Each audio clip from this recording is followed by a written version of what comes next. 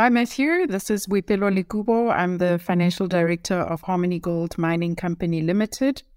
Just a little bit of background. We're South Africa's largest gold producer by volume. We've got quite a diversified portfolio of operating assets and projects across South Africa, Papua New Guinea, and Australia. Our projects present quite a substantial opportunity as we continue on our growth journey, and I'm quite happy to share the story with you this afternoon. Brilliant. Well, thank you very much for joining us. First time on the show, first time we've met or spoken. And, it's definitely a story that most people know. In fact, one of my analysts said, "Oh, that's good. I'm glad you got them on because I'm invested in them." So we started on a good footing as far as my analysts are concerned. Look, I think we better kind of, look back a little bit before we look forward, which is I think you're sort of seen as sort of South African underground miner. That's certainly the kind of perception out there. So yes, you've got that to you, but tell us about sort of where the company came from before we kind of look forward, if you don't mind. Yeah, so correctly so. I think we're synonymous with the South African deep level underground mining, but I think what we've done very well, and it's really a journey that started in 2016 with our current CEO Peter Steenkamp. And essentially what you'll see now is that we've effectively almost grouped our operations into 4 business areas. We call it an equity story, which is embracing almost 4 strategic pillars.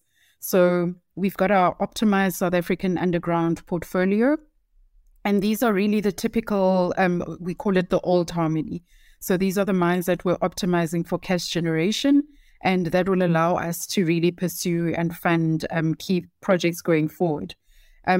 What we did, and the market would have seen, it started in 2018. We acquired Moab Khotsong, which was AngloGold Ashanti's South African asset, and further on Mponeng, which was their last 2 remaining assets in South Africa.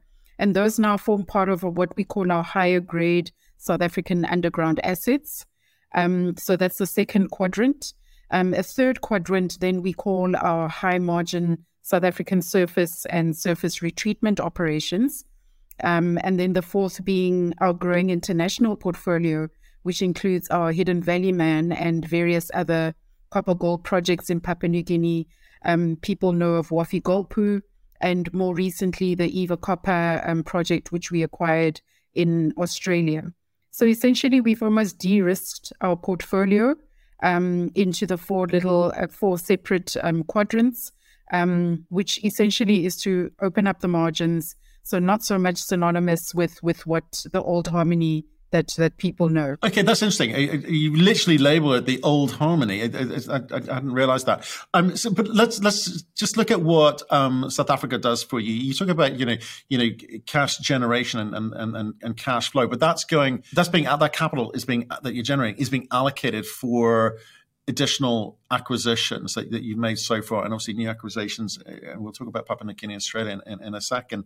So when you say high margin, what does that mean? What does that convert to? What are you netting? Yeah, so essentially when we talk about our higher margin assets, we're referring specifically to Moab Khotsong and Mponeng, and those mines are delivering in excess of 7 grams a ton in terms of recovered grades. So in terms of capital allocation, you'll see we are directing our capital towards those operations.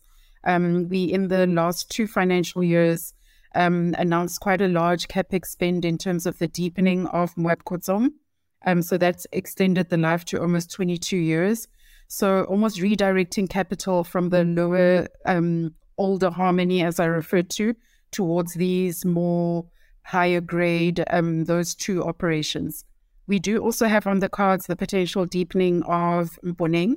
That is still under feasibility studies, and a decision is yet to be made by the board, taking cognizance of the growth that we've had with Eva, etc., from a copper perspective. Right. Okay. So growth is the word that you've introduced the conversation a few times now. So I guess you're cognizant of the kind of the issues that large companies like this, and certainly perception of large companies like this have, which is the growth story's gone, the leverage is gone, the upside's gone. Why would I invest in something like this? And I guess there's 2 tracks I want to go down. One which is obviously, free cash flow generation, and two, as a kind of proxy to the gold price, which people are starting to see move again. So in terms of your ability to generate free cash flow and return that to shareholders through dividends or cash buybacks, what's the policy? What's the thinking in-house about what you do with that capital? So we introduced a dividend policy. It is a year ago, I'd say.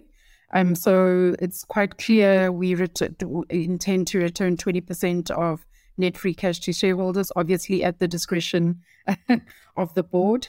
And that discretion is really subject to obviously net debt to EBITDA being below 1.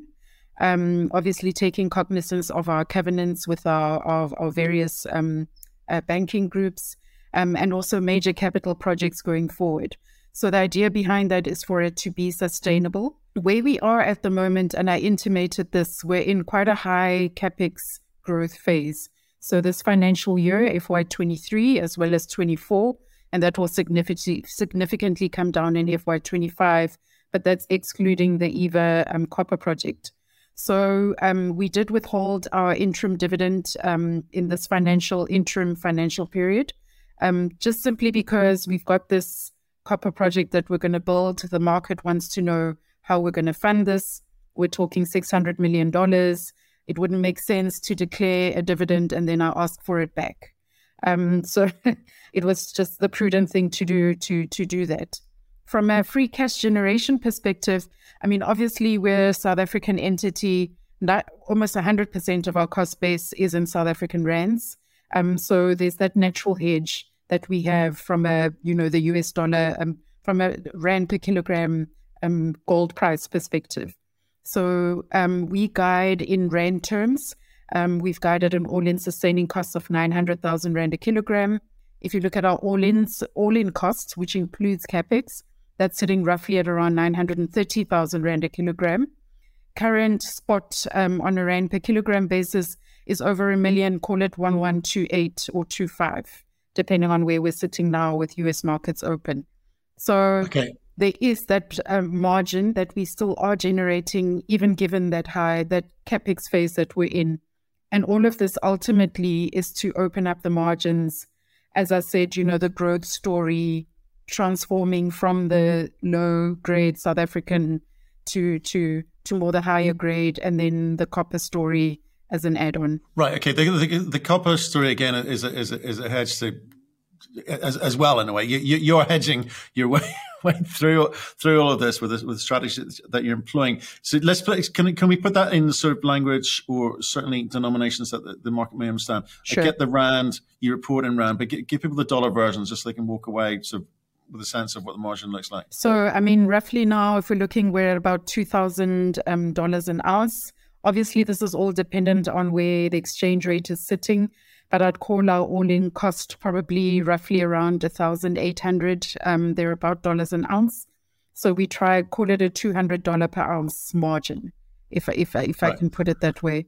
But again, yes, with that caveat on the where the exchange rate sits. Right. Okay. So it's kind of tight, you'd say, and then that's the nature of going deeper. Obviously, the grade's at 7. If the grade increases, it obviously greatly helps. But as you go down, it also decreases the margin. Obviously, so it does generate some free cash flow. Well, generates cash flow. Let me put it like that. I think it's a tough position. It feels like in South Africa, but I guess the light at the tunnel in terms of real growth comes from copper, diversifying into copper in Australia. Can you give me a sense of the scale of the opportunity? Because 600 million market cap, $600 million market cap, that's a big chunk of change, but the opportunity must be greater than that. So can you give us a breakdown of that? Yeah. So if you look at it now, 35% actually of our mineral reserves is now copper. And that's through the Eva Copper project in Australia, and then Wafi-Golpu, which we've had in our portfolio for a while now, which is in Papua New Guinea. So, I mean, obviously, the story. It offers that counter-cyclical diversification to our existing gold portfolio. And it sets us up, to position as an emerging copper player, which is that growth story again, the theme that's coming through. So I think in terms of that, Eva, obviously, we acquired that. It was announced in December. Where we are at the moment is just updating the feasibility study. I acquired it from Copper Mountain. They had, as I mentioned, $600 million on a build, but it's near term in a sense that it's a 2-year build. So it will roughly take us between 6 to 12 months just to firm up on those figures, and then 2 years, and there we are. And that dovetails quite nicely with Wafi-Golpu, which arguably has been taking quite long, but it's quite a significant project, tier 1 asset in Papua New Guinea. So just to ensure that we've got the right fiscal and non-fiscal elements in place. But we were quite pleased. You would have seen on the 6th of April, we announced a framework memorandum of understanding that we signed between ourselves, Newcrest, and the government of PNG.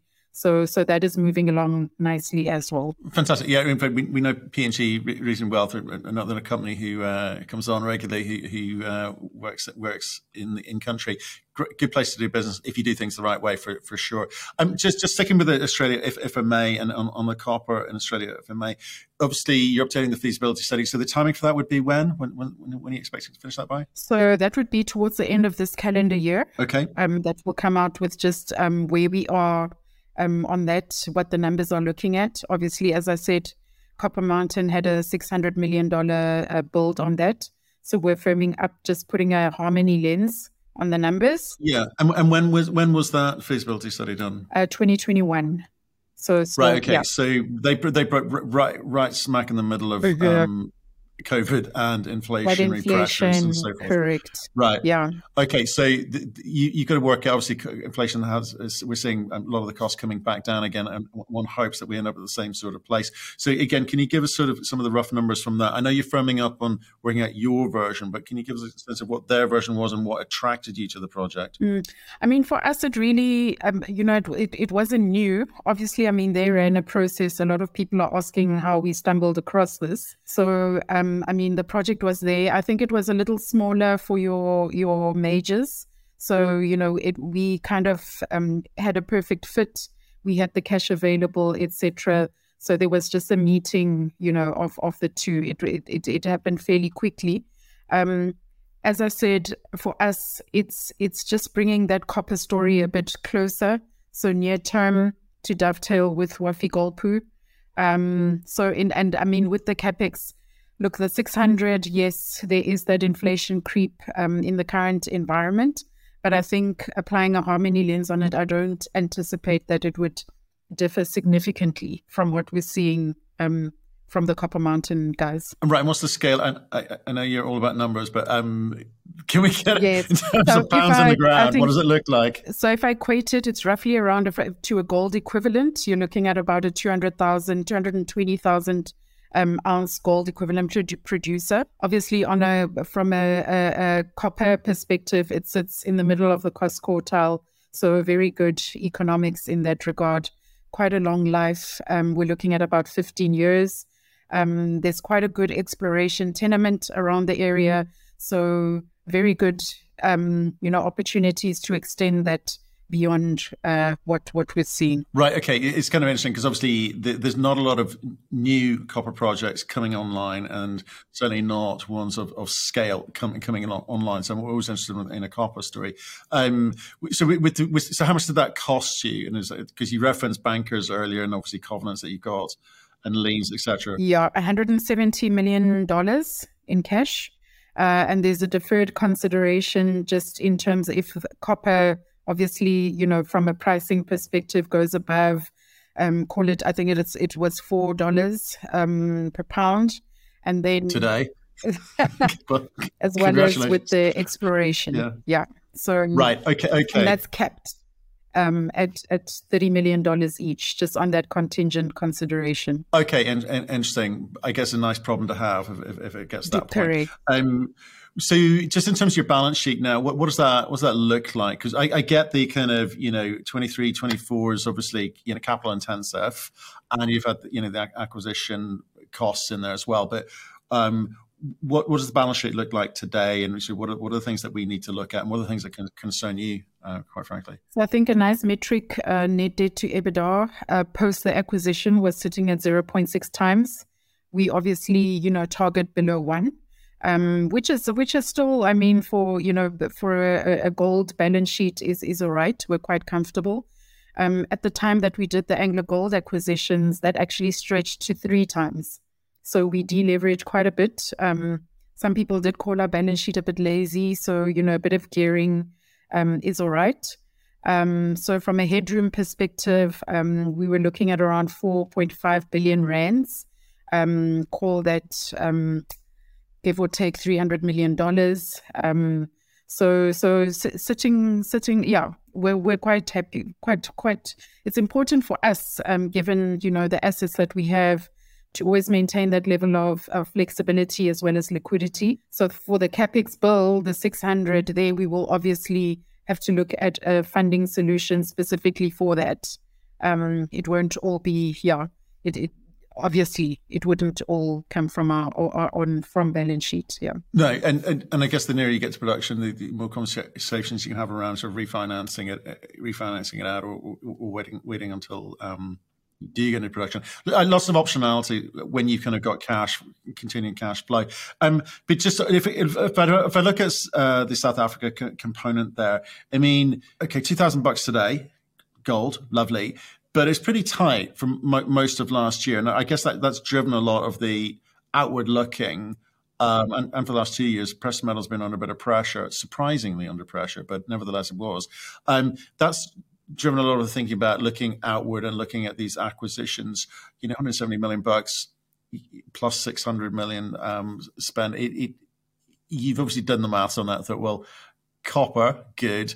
That the life of mine there is good, and the exploration upside could obviously make it better. So, in terms of how much money you allocate to the exploration component in Australia, and obviously you're still going to be looking over at Wafi-Golpu on the copper. How much are you allocating on exploration? So exploration bill is not chunky. I think on a rand term, you're looking at possibly around 200 million rand per annum. What we do have, though, is quite a long list of projects. So in terms of organic growth, as I mentioned, Mboning deepening is a potential. At the moment, we're busy with obviously the deepening of Moab Khotsong, which is Zyplots, as well as a career rant, which is just expanding from a tailings perspective, mine waste solutions. So, and that is obviously cheaper than going out. I mean, there are no, in production, readily available gold opportunities at the moment. So it's a lot cheaper for us to invest in that organic growth.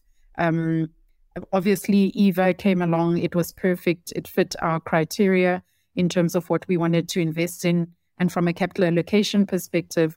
But definitely, I mean, if we look going forward, M&A, it would definitely have to be something that is in production immediately. Exactly. Yeah. But is that why organic growth is always cheaper, right? It's always smarter use of allocation of capital. M&A sometimes is needed to drive the headlines, to get institutional shareholders to stay on board, or see the cash generation, the ounce generation, and whatever other formulas that they value you on. But it's not necessarily the smartest allocation of capital, because it can be expensive. It can be. I'm not saying it has been for you. I'm just saying it can be. And it's kind of classic big company mentality. You're a 2.8 billion company. So you're of a certain size that people are looking in at you. So how much reliance is going to be on the organic, and in which case, that takes time. And will do you think you've got that time? Will the market give you credit for that time? And how much is going to be on the existing acquisitions? And do you think you need to make more acquisitions just to kind of move the dial, as it were? How do you play it? Yeah, I think we're a little bit spoiled for choice, just given the pipeline of projects that we do have. So our capital is definitely at the moment being redirected towards, as I mentioned, those higher grade assets that are within our portfolio, as well as higher margin projects. So obviously Eva being a high margin project. So we have our hands full, if in a way. Yeah, and obviously the key there being to open up our margins, etc. Yeah. So that's really the key focus. Okay, well, that's good, because if you come back to the word that you've used a lot during this, which is growth, Yes. you've got to have a clear plan as to where that comes from. Obviously, Correct. you've signalled correctly, the next 2 years capital intensive, but thereafter you set yourself up for success. And for that, correct. Right. So I like the kind of geographical de-risking of this. I mean, how are you finding like operating in PNG? I mean, permits take a little bit longer because you've got to do things the right way, but how close are you with the projects there? I mean, we've been operating there for quite a while. Obviously, Hidden Valley is there, and obviously with, being involved in negotiations around Wafi-Golpu. We've got a strong team that's based in Brisbane. So that team manages the Hidden Valley mine. Our Chief Operating Officer for new business, Johannes van Heerden, is based out of Brisbane. So we're running new business from there. But from a PNG perspective, I think, the PNG is almost similar from a social perspective, similar to South Africa. So yeah, we understand, the way they operate from an ESG perspective, socially, etc. So there are quite a lot of similarities and commonalities, and we get on quite well. We've been there, we understand how they operate. So we find it quite obviously, yes, there is delays and things, but we don't find it difficult to operate in PNG. Right. Okay. No, it's some interesting companies that are operating in country, but it's like they gotta be mindful of how they tread, as it were. And some super projects there too. Just on the kind of, again, capital allocations. Just so I understand I understand this, it's quite intense for the next 2 years, but in terms of the I guess it's sort of the meaningful allocation is going to be on obviously getting these mines up and operating and optimized as quickly as possible. I get that bit, but the bits that people should be looking at and saying, like, what is important for you as a team to deliver on? Because you've obviously seen the issues coming, a couple of years ago, I suspect, as to the problems that you could have faced if you sat there and did nothing. Old Harmony, right? So New Harmony, what was the most important things about New Harmony to do as far as you were concerned, and that you feel you should be given credit for? I think first and foremost, obviously, creating shared value is important, especially within the context of metals and mining. So, and that you can only achieve through clear and effective capital allocation. It's all about where is the money coming from, where is the money going. That's what an investor wants to know. So, and first and foremost for us, especially with the assets that we operate,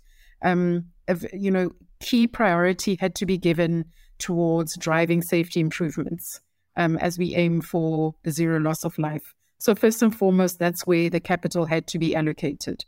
Then, as I mentioned, was the inorganic growth, for us to build that pipeline of projects that we can take up the value curve. As I said, redirecting into what we had, which is the higher grade and higher margin projects. And then came with the M&A, then we'd look at that. And then obviously with the introduction of the dividend, returning money to shareholders. So those are really, it's quite targeted in a sense that those were the key steps. Safety, obviously, developing that project pipeline, the inorganic growth. We had the acquisition, investing in those higher grade assets. Then you've got your higher margin projects with the copper, that diversification from a geographic as well as a metal perspective. So all very deliberate in terms of that growth story and repositioning Harmony to what it is today from what it was. Right. And did you ever sort of feel, given this kind of Old Harmony, New Harmony vibe that we've got going on, did you make significant changes to any departments, like in terms of, okay, operational safety risk, really, really important, always. ESG, really important, always. But in terms of your, decreasing costs, because again, big companies get a little bit fat, they get a little bit lazy, or they've stopped looking. In terms of the cost-cutting exercises that you went through, because yes, go chase more higher-grade ounces, but that's the ground doing the work for you. What have you done as an organization in terms of that cost-cutting exercise and efficiency drive? Definitely. I mean, if you look at the pocket of costs that we have, a large chunk of that, almost 50%, is labor. So first and foremost, and that starts with labor relations. So our labor relations are very strong. We've got a good relationship, organized unions. They understand what's going on. They understand what our plans are, where the company is going. At the moment, we're in the middle of a 3-year wage agreement. So from a cost perspective, it is fixed in that sense. So we've got about 18 months left on that contract until we have to go back to the negotiating table. So at least 50%, we've got to grapple on. Next is then obviously electricity, that you can call about 14 to 16% of our cost. The big issue in South Africa at the moment is obviously load shedding with Eskom as our energy supplier. But we've managed very well in terms of our efficiencies. Given the mines that we have a lot of excess capacity. So we don't necessarily have load shedding, which the rest of the country has. It's more curtailment. So you ask to reduce your consumption up to levels of about 20%. So we manage that quite well. It is an issue, but we manage it. We've also got renewable energy programs that are coming on stream. And once that is fully on board, we'll manage about 30% of our peak demand from an electricity consumption perspective. So that was the 50, and then so almost 60% is managed. Where we did see perhaps a bit of inflationary creep in this time was around consumables. Fortunately, from a South African perspective, the diesel didn't have an impact on us. It was more at Hidden Valley. And that's really just because of the energy supply. There was a drought, so hydropower was not available. So, in terms of diesel, the trucking, if you understand the terrain in PNG, that's an added cost, but that will come down. So generally, from a cost perspective, we, and I think Harmony has demonstrated that well, given the various cycles in terms of managing actively that cost. And given the fact that we're obviously, it's a rand cost base. So from a dollar, gold being dollar based, we do benefit, as I mentioned, that gearing. And if you look at the gold price from a rand per kilogram perspective, has actually performed quite well. So I think that's where we've been a bit of a differentiator compared to our peers who've had the double whammy of, gold not really behaving the way we would think it would. And then obviously the inflationary pressures on a cost base. Okay. So 50% of your cost being labor, 12 to 14%. I mean, with Eskom, obviously, I was in South Africa in February and experienced it on a daily basis. The load shedding is very, very frustrating, but so are the price increases. Not just a case of availability, but the cost increases that some companies have had to bear. So what do you think your chances are increasing margin in Africa, South Africa? Where's it going to? Is it going to come from the more recent acquisitions? Do you feel that is going to have to, lift the load for the whole of South African operations? Correct. Okay. As the older mines, I mean, we're not directing much capital there. So as they will naturally, die a natural death, if I can put it that way. And we reinvest, as I mentioned, to the higher grade. We're seeing very good grades there, above 7 grams a ton. And as we go deeper, Mboning is looking wonderful as we speak. So That's the plan. Okay. So I can see the sort of decline in the older stuff, and hopefully it's made up for with the newer acquisitions. You talk about, in terms of obviously ounces at the moment, 92% out of South Africa and only 8% rest of world, we'll call it. How do you see you driving the kind of gold equivalent numbers up from rest of world, and what's the timing on that? I get the kind of capital intensive bit of it, but and what do you think that relationship looks like? Are you going to be a South African company for much longer, or do you become an international mining company? I mean, as I mentioned earlier, 35% of our reserves now sits in copper, which is sitting in Australia, PNG. So as the South African portfolio starts to drop, we will start to see that natural progression towards that mix. Yeah. So, it will start to look a little less South African, a little more Southeast Asia, Australia. But I mean, we are fully committed. We get the question, are we targeting copper? And it's no.